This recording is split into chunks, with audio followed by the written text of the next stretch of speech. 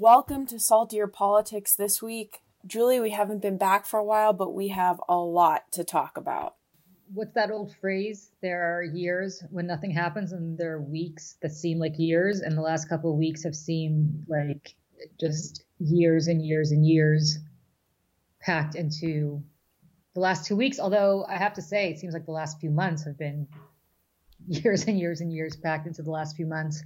It's been crazy. It's been at once wonderful and horrifying and breathtaking to watch. And I'm hard pressed to think of a period of time that mirrors this one. I guess if I think about it, I mean, 9/11 was an event, but it was an event that happened, and then obviously things flowed from it. But to have this kind of sustained systemic, what feels like systemic change, I think it really goes back to the early 90s for me when the collapse of the Soviet Union happened. And even before that, the dominoes started falling in Eastern Europe and in East Germany, what was then East Germany. This seems very similar on a domestic level to that. It feels palpable. Everywhere I go, everybody is kind of in this shared feeling of change. You are still down in Florida, which is a whole different animal altogether. I'll tell you what I'm seeing in New York, that we were up in Massachusetts, up at our house in the Berkshires a couple weekends ago. And it was when the protests really began to happen. And we were driving back and listening to the radio to see whether the West Side Highway was shut down with protesters, because the protesters had shut down parts of streets in the city.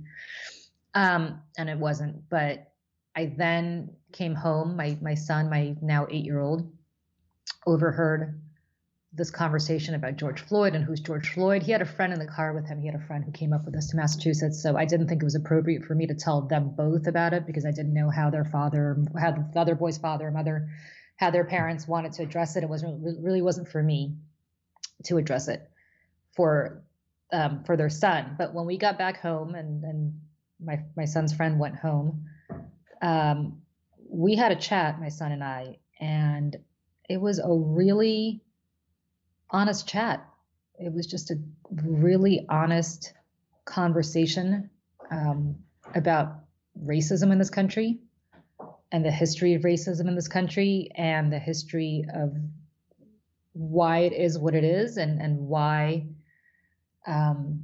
frankly, black people in this country just don't have the same opportunities. And what was so heartbreaking to me is he's got, he goes to a school, which is a diverse, his grade is diverse. And he's got one of his, I shouldn't say one of his closest friends is a little black boy, because it sounds really condescending, but one of his friends just happens to be, for real, a little black boy. And having the conversation with him about the worries that his friend's mother has to have for his friend, that I won't have to have for him, my little blonde son, and how walking outside, he's going to have to not worry about the same things his friend is going to have to worry about. And just having that conversation with a kid who just doesn't understand why that is, or the history behind it. And he just looked at me like I was nuts. And he said, all of this because the color of our skin, like it seems so incomprehensible to him. He's like, because somebody's got brown skin and I've got white skin. And I said, yeah, but there's so much more to it than that. And I hate to say this, but the conversation his mother is having around police officers with her son is very different from the conversation that I would have with you about police officers. And that's awful. And we really got into it. I mean, really starting with, the slave ships coming here in the 1700s and going all the way through to today. And just talking about it to a kid was very startling to me, because he came here with no background to this. And it was just devastating. So anyway, that night, Bill de Blasio, possibly the worst mayor in New York in my lifetime, at least. Actually, there's no possibly about it. The worst mayor of New York in my lifetime. My big regret is that I voted for him in his first primary, because he promised to get rid of the carriage horses in Central Park, a promise he reneged on immediately. But he instituted a curfew here in New York, which was, I thought, the dumbest thing he could possibly do, because all it did was escalate tensions. And the police then were going to be deployed to enforcing the curfew rather than being deployed to do what they should have been doing, which is patrolling the overwhelmingly large number of peaceful protests and arresting those who were looting downtown and doing things they shouldn't have been doing. Anyway, so that night at 8 p.m., the curfew went into effect. My son's bedtime is before 8 p.m., but I said, you know what, I'm going to teach you about civil disobedience. We are going to leave the house and we are going to go stand outside just for a few minutes, just to show that we don't support this curfew because it's a dumb thing to do.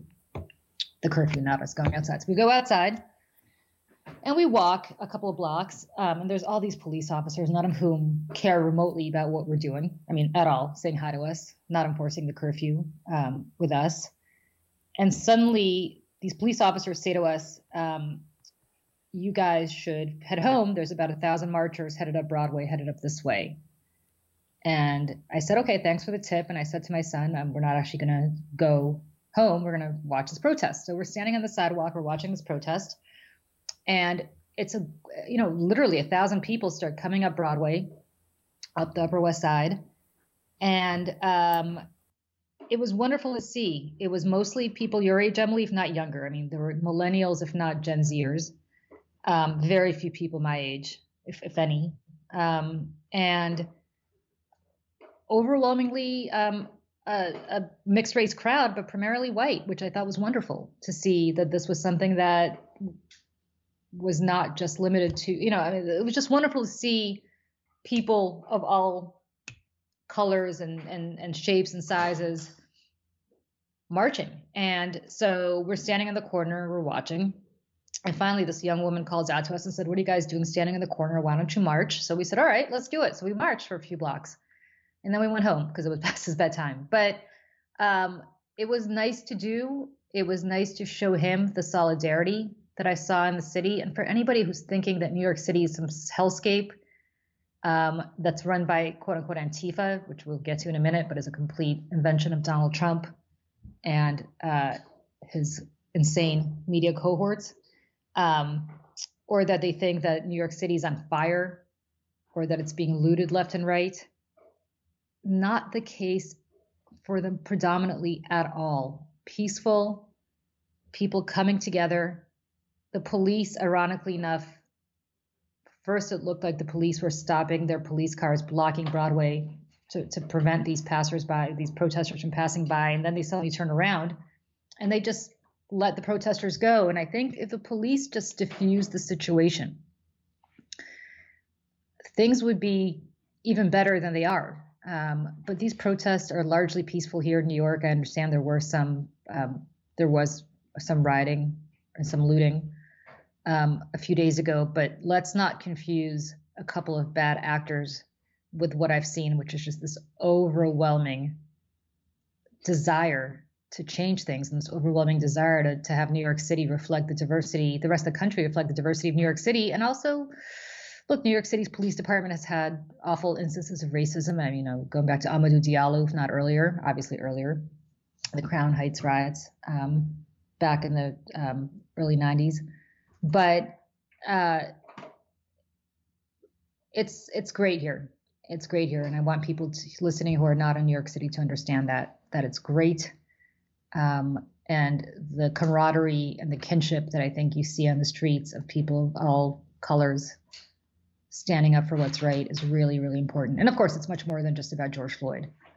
It's about systemic racism. It's about their frustration at the complete disparity in income for predominantly white New Yorkers and New Yorkers of color. It's about frustration with the president and his policies.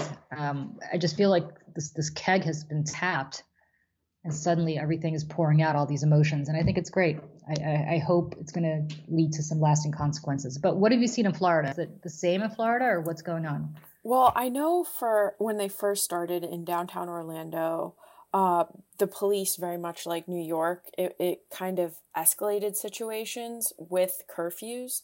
But as the protests have gone on, I went to a local one near me.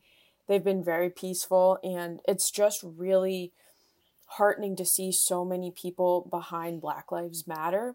And one of the points that you were making when you had this frank conversation with your son about race, I think is really important because in college, I dated this awesome guy who happened to be black, and it was one of the first times like that. It for me, I've always, been for everybody and equality and all that, but it wasn't till I was dating him that I really got to even realize and be really aware of just basic things. For example, like he would take me to the black man's appreciation dinner and black woman's appreciation dinner, and I'd be the only white person in the room. And I'd have this very acute awareness of being the only white person and where I was. But just imagining that's what black people have to go through every day in a predominantly white society, is just being that awareness. It takes a lot of energy. And the fact that your son, I guess, so young is aware of some of the issues that are happening, I think is really important. I think, and it's that empathy that is going to change things. Yeah, I mean, for him, I didn't know really what to even say because he just after I was done, he just looked at me literally like I was insane. Like we went, I mean, he knew about slavery. They've been studying civil rights literally since preschool, um, and especially around the Martin Luther King holiday. Even back to when he was 4, I remember his preschool taught them about the lunch counter protest. I mean, he's aware. We went to the Smithsonian when he was probably 5 and saw the lunch counter. He knew exactly what it was. But fundamentally, for him to just look at me and just say, just because of the color of their skin, like he didn't get it. Like he just didn't understand why his black friends would be pulled over by a cop in a different way and treated with suspicion. Potentially, this is by no means painting all of the police departments in the world with this, but predominantly, when you have use of force, it is improper use of force. It is proportionally used much more against communities of color and black men especially than it is against white men or women. And what just was, he just didn't like, he just seemed so dumb to him. Fundamentally, and when somebody like that says that, when a little kid says that, you're like, it is so dumb. It is so dumb. It is just so nonsensical. But then you explain why, and you explain the history behind it. And then you explain why it is that men of color are incarcerated at such higher rates than white people. And it's not because they commit more crimes, obviously. It's because the justice system is not geared up to protect them from birth. I mean, from birth, they are treated with suspicion. And I remember saying that on Outnumbered many years ago. I remember when Bill de Blasio, remember that ad that Bill de Blasio ran with his son, Dante? About his hair?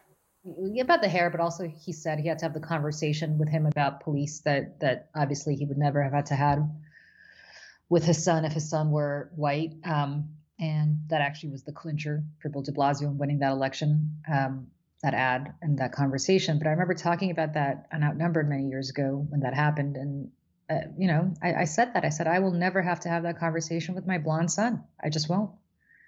And that caused a lot of consternation from the audience, I recall. But it's true, and I stand by it. Enough. Right. It's just enough. It's also like at that young age when you have to have that conversation with your child, if you're a black parent or have a child of color, that they know that they're different. Like it's already start to you know what I mean? It plants that seed that you're different and you need to be extra careful. I wanted to talk to you. I saw you recently in an op-ed with Mr. Duhame, who we spoke to, talked about the Camden Police Department because that has been making headlines as peaceful protests. And one of the quotes from Camden's chief of police until 2019 is, "What we're experiencing today in Camden is the result of many years of deposits in the relationship bank account." Can you talk a little bit about that and sure. What your opinion is? Well, so Camden, New Jersey, which is right across the river from Philadelphia, and therefore, based on its geography, should be a gold mine, a real estate gold mine. I mean, literally, it is to Philadelphia what Hoboken and Jersey City are to New York City. And if anybody listening is familiar with Hoboken and Jersey City, I mean, they just benefit tremendously from their proximity to New York. It's almost like they're, the sixth borough of New York City. Camden should be that way because of Philly, but it's not. Camden was at one point not long ago, I believe, the most dangerous city in the country, just with astronomical murders per capita. It was a lawless, lawless town. And a few years ago, a mayor named Dana Red, who's not mayor anymore, dissolved the Camden Police Department and effectively folded it into the Camden County Police. So there's the city of Camden, and then there's the county of Camden. And so she dissolved it and folded it into the Camden County Police. And she made all the police officers there reapply for, or the Camden County Police made them reapply, I believe, for their jobs. But more importantly, they started focusing on different things. Use of force was their last resort. They focused much more on community policing. They focused much more on community interaction. And their crime rate has dropped precipitously. And it's not a coincidence that when Philly across the river has been, Philly has been a place where you've seen a lot of looting, a lot of rioting in the last couple of weeks. Camden, New Jersey, which, I mean, I can't describe to you what 10 years ago you would have expected in Camden, was incredibly peaceful protests. The white chief of police there held up a sign basically saying that he was in solidarity with Black Lives Matter. On the other side of the state, in Newark, New Jersey, which, if anybody's familiar with the New York riots in the late 60s, effectively scarred that city for generations. And that also was a peaceful protest. Saw a lot of peaceful protests because the white chief of police there as well was working with the community, has the trust of the community, and the mayor there has the trust of the community. A mayor named Ras Baraka has the trust of the community. And I think that's so important. I think what you see in New York right now is that the mayor does not have the trust of the community at all. And he doesn't have much gravitas with anybody, not with the police, not with protesters. Just, I don't know who he's got gravitas with besides possibly his immediate family. But in places where the mayor does have gravitas, like Newark, and does have a relationship with the people who are invested in this, and is of the people who are invested in this, that completely changes the dynamic. And where you've seen those kinds of peaceful protests, especially in a place like Camden, I can't begin to tell you how wonderful it is to see what's happening in Camden. And so I think when people talk about defund the police, I think that's a misnomer. I don't think anybody wants to defund the police, as in take money out of, just get rid of the police. I think there are two aspects to this. One is, what are we spending money on now that we could be deploying to make this a more holistically fair society where the police is not necessary? We always talk about NDAs, and I'll use this as an example, but we talk about NDAs and how lawyers say, well, if you don't have an NDA, a company doesn't have any incentive to settle. And we always say, well, why don't you change the paradigm? Rather than having to settle because there's a court case, why don't you do something where it won't even get to the point of having a court case? Which is, why don't you do something where it won't get to the point where you will have to hire a lawyer to sue, that the culture is such that people are dissuaded from engaging in the bad behavior before a lawsuit is necessitated. Same thing here. We are spending money on providing, military. To say that the police in some places is militarized is not begin to describe it. Body armor of the kind that combat troops use. They practically have tanks. It's insane. Rather than spend money on community policing, spend money on supporting schools so that these kids won't turn to crime. Spend money on other social programs. Everybody made fun of Bill Clinton. I remember this so well. And for the midnight basketball, I think that might have been part of the 1994 crime bill that Joe Biden's getting so much heat for, but I'm not sure. But anyway, there was a crime bill under Bill Clinton that involved midnight basketball, and everybody made fun of it and said, "Oh, you're just paying kids to play basketball." No, what you're doing is you're making sure that they are occupied in some capacity at midnight, where they're directing their energy and their physical activity towards playing basketball and not towards engaging in bad behavior. And it worked, and it was a success. And that's the kind of stuff that I think people are talking about. I think to say defund the police is simplistic. Nobody in their right mind, I mean, if people believe this, then I think they're wacko, believes that you need to just get rid of all police altogether. But there's got to be a better relationship between the police and the communities they serve.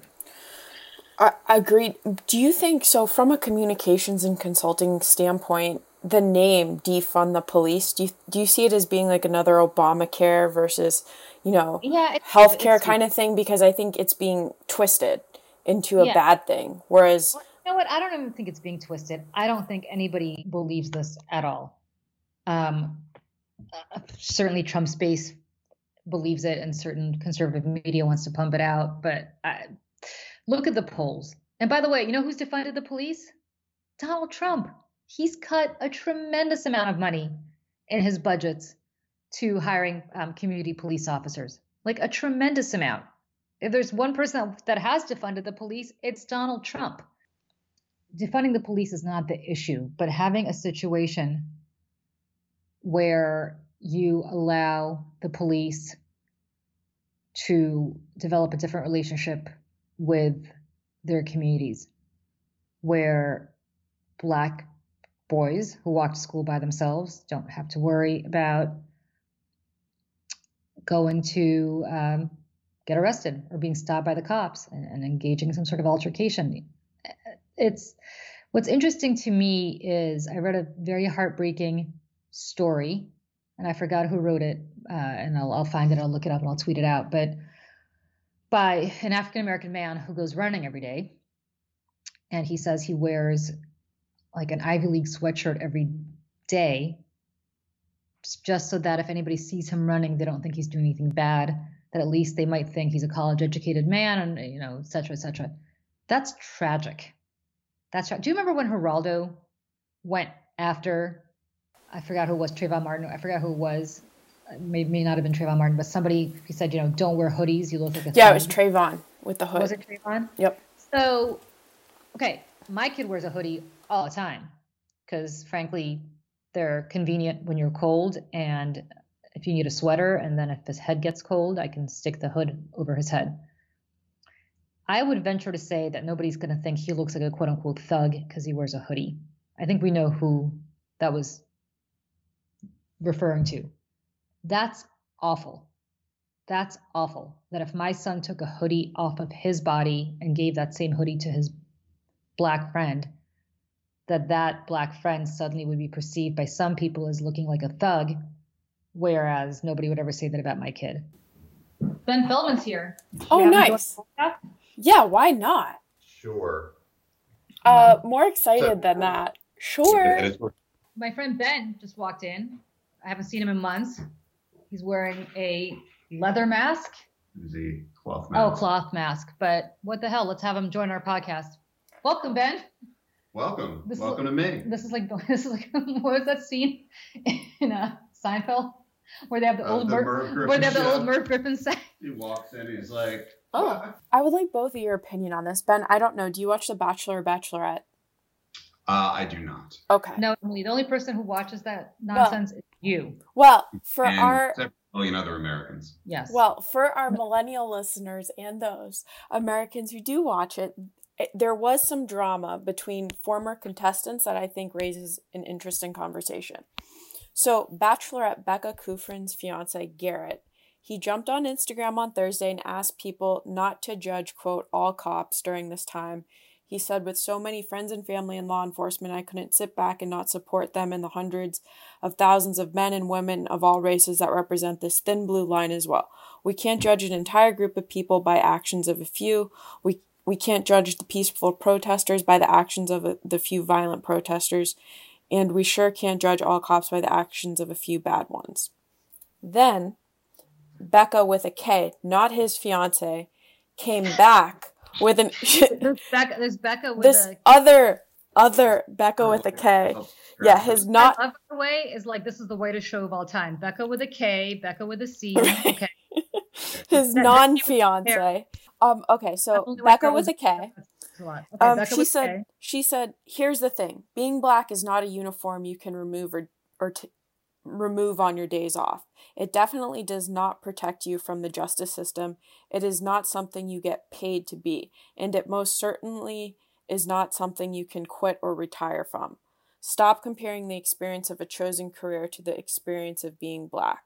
You can love a cop, marry a cop, have a brother who's a cop, and you still hate the Blue Lives Matter movement and what it represents. You can choose to support cops and understand that the thin blue line flag now represents and signal Blue Lives Matter to the majority of the population. So then this resulted in Garrett not inviting... That's very woke for a Bachelorette contestant. Is she pissed off because she didn't get chosen to be the Bachelorette? Is there some resentment there?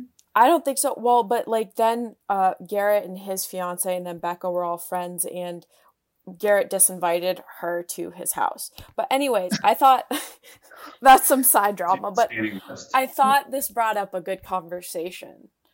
The fact that, yes, you can be for police and have police as family members, but you can still also recognize the fact that police are choosing a career. So, listen, I don't think there's anything dishonorable in being a police officer, right? I know a lot of them, and they are in it for the right reasons. So I don't want to say, I think it's a little ridiculous to suddenly say, well, you choose to be a police officer, you're a bad person. I think what's ridiculous is when the thin blue line matters more to you than justice or doing what's right. And I don't think, I don't know enough about how police departments operate to know what takes precedence, but I think it's kind of silly to just say, well, you choose to be a police officer, therefore you made a horrible life choice. I mean, the reality is no, they didn't. And for anybody who lived through 9/11 in New York City, you know what the police did for us. And so I'm not going to sit there and say the police are, you made a bad decision being a cop. I think that's awful to say. I think what is relevant is that if you see injustice happening, you stand up and you address it, even if it's by your police buddies. And by the way, look, at least in New York, you have a very diverse police department. It's not just, the old Irish cop stereotype. I don't know that exists anymore. So I just nothing's black and white. And this is what I hate about social media. And frankly, I've never watched The Bachelor, but I'm sure it's probably got the intellectual level of Twitter, which is not to offend anybody who watches The Bachelor. But I think these are complicated issues. Defund the police is a dumb slogan that addresses a complicated issue of priority and resource allocation. Saying you're somehow a bad person because you choose to be a cop is simplistic and kind of silly to say. So that's my 2 cents. Benjamin, do you want to weigh in on this? Yeah, I mean, I think, listen, at the end of the day, it's I've seen people sort of kind of make those kind of comparisons, and I think it's apples to oranges, right? You're talking about, on the one hand, protesters where, the level of organization is probably, a couple of tweets and, things that people post on Facebook and some emails. When you're talking about, the criminal justice system, you're talking about a multi-tiered, multifaceted system that has been put together and maintained by, budgetary decisions and legislative decisions over the course of quite literally hundreds of years. And, just because you are a police officer does not necessarily mean that you are evocative of the worst stereotypes about that profession. But I think the problem that people have is, not necessarily with every specific police officer, but the way that criminal justice is administered in this country and the reforms that are necessary to make it, more just, more equitable, more colorblind, And, to really acknowledge something that I think I've seen pop up in a couple of places over the course of the last couple of weeks, which is that, you know, police officers have a very specific, and if you look at the role, a very narrow job. It's to, basically to protect and serve. It is not to be the first line of, response for matters involving mental health, matters involving, individuals who have been failed by the social safety net. And, I think it creates a very messy situation. And that's on top of, a lot of other concerns about the over militarization of our police and things like that. Yeah, Ben raises a good point. When you talk about defunding the police, I think what Ben said is entirely apt, which is think about the priorities where you have police rounding up people who are mentally ill, who are homeless, and sticking them in jail potentially, where they now have a record, as opposed to getting them the treatment that they need. We send drug addicts to prison a lot of times, especially if they are poor and don't have the money for a good lawyer. That's wrong. I mean, that's an illness. That's an addiction. But yet we send people to prison for it. All sorts of things that we can spend our money on that is better allocated than just the pipeline of in and out of prison, in and out of prison. Because listen, once you go in, you have that record. Some states, you can't even get a barber's license. I mean, you can't be licensed to be a hairstylist or a beautician if you have a prison record. That's insane. So to me, prison, and we talked about this around Bridgegate, we talked about this around other instances, prison to me is a last resort. I mean, you lock people up when you have no other choice because they're going to kill somebody if you don't lock them up again. But we send so many people to prison for the smallest infraction as opposed to addressing the larger issue that would prevent them from having to go to prison in the first place. There's a large number of students in New York City and across the country who don't have access, for example, to iPads or tablets or internet to do remote learning during COVID. We don't have money for that, apparently. We don't have money to give them the resources they need to learn, but we have money to buy body armor for police officers and tanks and other toys that they just don't need. That's what I think people mean when they talk about the stupid slogan of defunding the police. It's the priorities. You educate these kids, chances are they will have a shot in life that will preclude them from having to go to prison eventually. That's the part that I think is of concern. Right. Well, and I think the scope of police, like their jobs has gotten almost to do functions that they weren't initially trained to do, like dealing with mental illness or homelessness and stuff like that. That should be more of a social worker thing. Yeah, I mean, I think essentially this is a situation we find ourselves in that has evolved over time. As cuts have been made to, things like education, things like mental health, we've asked the police to sort of step in because somebody, quote unquote, has to deal with it. And the reality is, a lot of money and resources have been going to things like, those, whatever they're, the Bearcats, like the large tactical assault vehicles and things like that, there are certain instances where those are needed and necessary. We had an incident in Jersey City at the end of last year that gained a lot of national attention, where it was a Wild West style shootout. And tools like that were very useful in that situation. But those situations are, fortunately, exceedingly rare.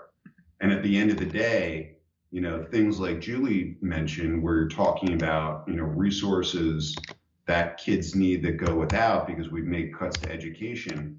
Those are things that kids need every day that they are going without. When you talk about social workers that are needed to treat issues like mental illness and addiction, those are things that certain constituencies need every single day that they're going without. And the absence of those resources in those areas, creates a problem and creates a price that we all pay every single day. Right. So really, I mean, going back to what was said before, defund the police is a simplistic slogan, but the core concept of making better choices about what our priorities are and how we can ultimately sort of get to where I think we collectively would like to be, is a conversation worth having. Okay. So, what is making you guys salty this week? Well, I mean everything, but I'll tell you what's making me salty. Donald Trump listening to OAN, which OAN, some One America network. Yeah, OAN. Yeah. Who cares? Who cares? And suddenly retweeting their nonsense about how the 75-year-old man who was struck by cops is still hospitalized, was bleeding from his head, could be Antifa. First of all, let me just say this about Antifa. I don't know what the hell Antifa is, other than this is like the definition of, this is a continuation of what the new Black Panthers were before that, and the terrorist fist jab was before that. It's like three guys saying we're Antifa, and suddenly everybody's decided, by everybody, I mean the president and his media enablers, have decided this is some vast movement. I don't know what it is. I mean, I know what Antifa stood for after World War II, which is making sure that fascism doesn't come back to Europe, which I'm all for. But nevertheless, he could be Antifa. I don't know what that means. It's the same as, like, if you remember that horrible conspiracy theory of John Podesta running a pedophile ring out of a pizza shop in Washington, and suddenly some crazy guy took it seriously, came up there and tried to shoot it up. This is the same thing. He could be. I mean, the guy is 75 years old. He is in a hospital. He was knocked down by police officers twice as young as he is. And the president of the United States is actually going at him. By all accounts, this man was peacefully protesting. By all accounts, the officers have been charged with assaulting him. And yet the president is engaging in crazy paranoid conspiracy theories. I'd say he sounds like a crazy old man living in a bunker, but we found out this week he really is a crazy old man living in a bunker. So it's just, I cannot believe this is the leader of the free world. I can't believe this is the president of the United States. Vladimir Putin could not have envisioned it better. He must be thrilled at what he's seeing right now. That's what's making me salty. How about you, Ben? Well, in addition to the high salt content of all the bad food I've been eating during quarantine, I think in a lot of ways the same. You are watching, we're very used to in times like this, the people who are in leadership providing a certain sense of reassurance and a certain sense of comfort. And you're seeing the opposite of that, and to Julie's point, you've seen a lot of reporting over the course of the last couple of weeks of, Trump becoming increasingly, not just physically isolated, but increasingly mentally isolated. He's watching, polling both nationally, pivotal states that he thought were easy wins for him this time around turning against him. And supposedly during the course of last week, he's made calls to that, informal, kitchen cabinet that he's got of fellow kooks. They're not necessarily telling him what he wants to hear.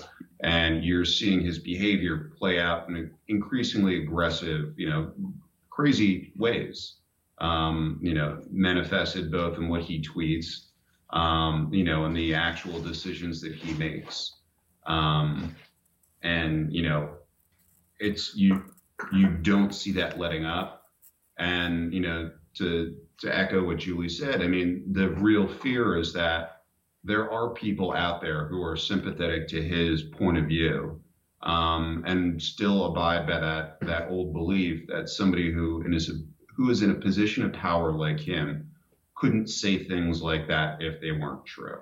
And the danger is they take those things literally and they act on them in, violent and abhorrent ways. What about you, Em? First, I'm going to be using that kitchen cabinet of kooks. I really like that. But so one of the things was, we've been seeing a lot in the news, the mention of the Tulsa massacre of 1921, where Black Wall Street was destroyed and about 300 people were killed. In middle school, high school, I did not learn this in my history books until I got to college and was a history major, which is a big problem because we learn about, like you said, Julie, like Martin Luther King, we learn about slavery, but that's pretty much the scope of Black history. And but so in short, what happened was the Greenwood District included in Oklahoma a thriving economically independent community of middle-class African Americans in Tulsa, and they were wealthy, and some even had their own private planes in 1921. So what happened was on May 31st, whites in KKK gear bombed and set fire to it, and nearly 10,000 people were left homeless. And it's all traced back to a false account of a Black 19-year-old blamed for assaulting a white female elevator lift operator. The Tulsa police held the Black man in custody at the town courthouse, and then mobs of armed white men said to be planning on lynching him were met with the armed Black men, and it sparked one of the worst race massacres in history. I think our history, just much like our policing system, our history system needs to be reassessed. Agreed. So that's what's making me salty. What's making you happy? Making me happy is it's Pride Month. And Happy Pride. Despite, Happy Pride to Ben. Yeah, despite all of the parades being canceled, we are all fighting for equality, and hopefully this month leads to a new step in that area. Amen. Let's end on that. That sounds great. All right. Have a great one. I'll talk to you all later.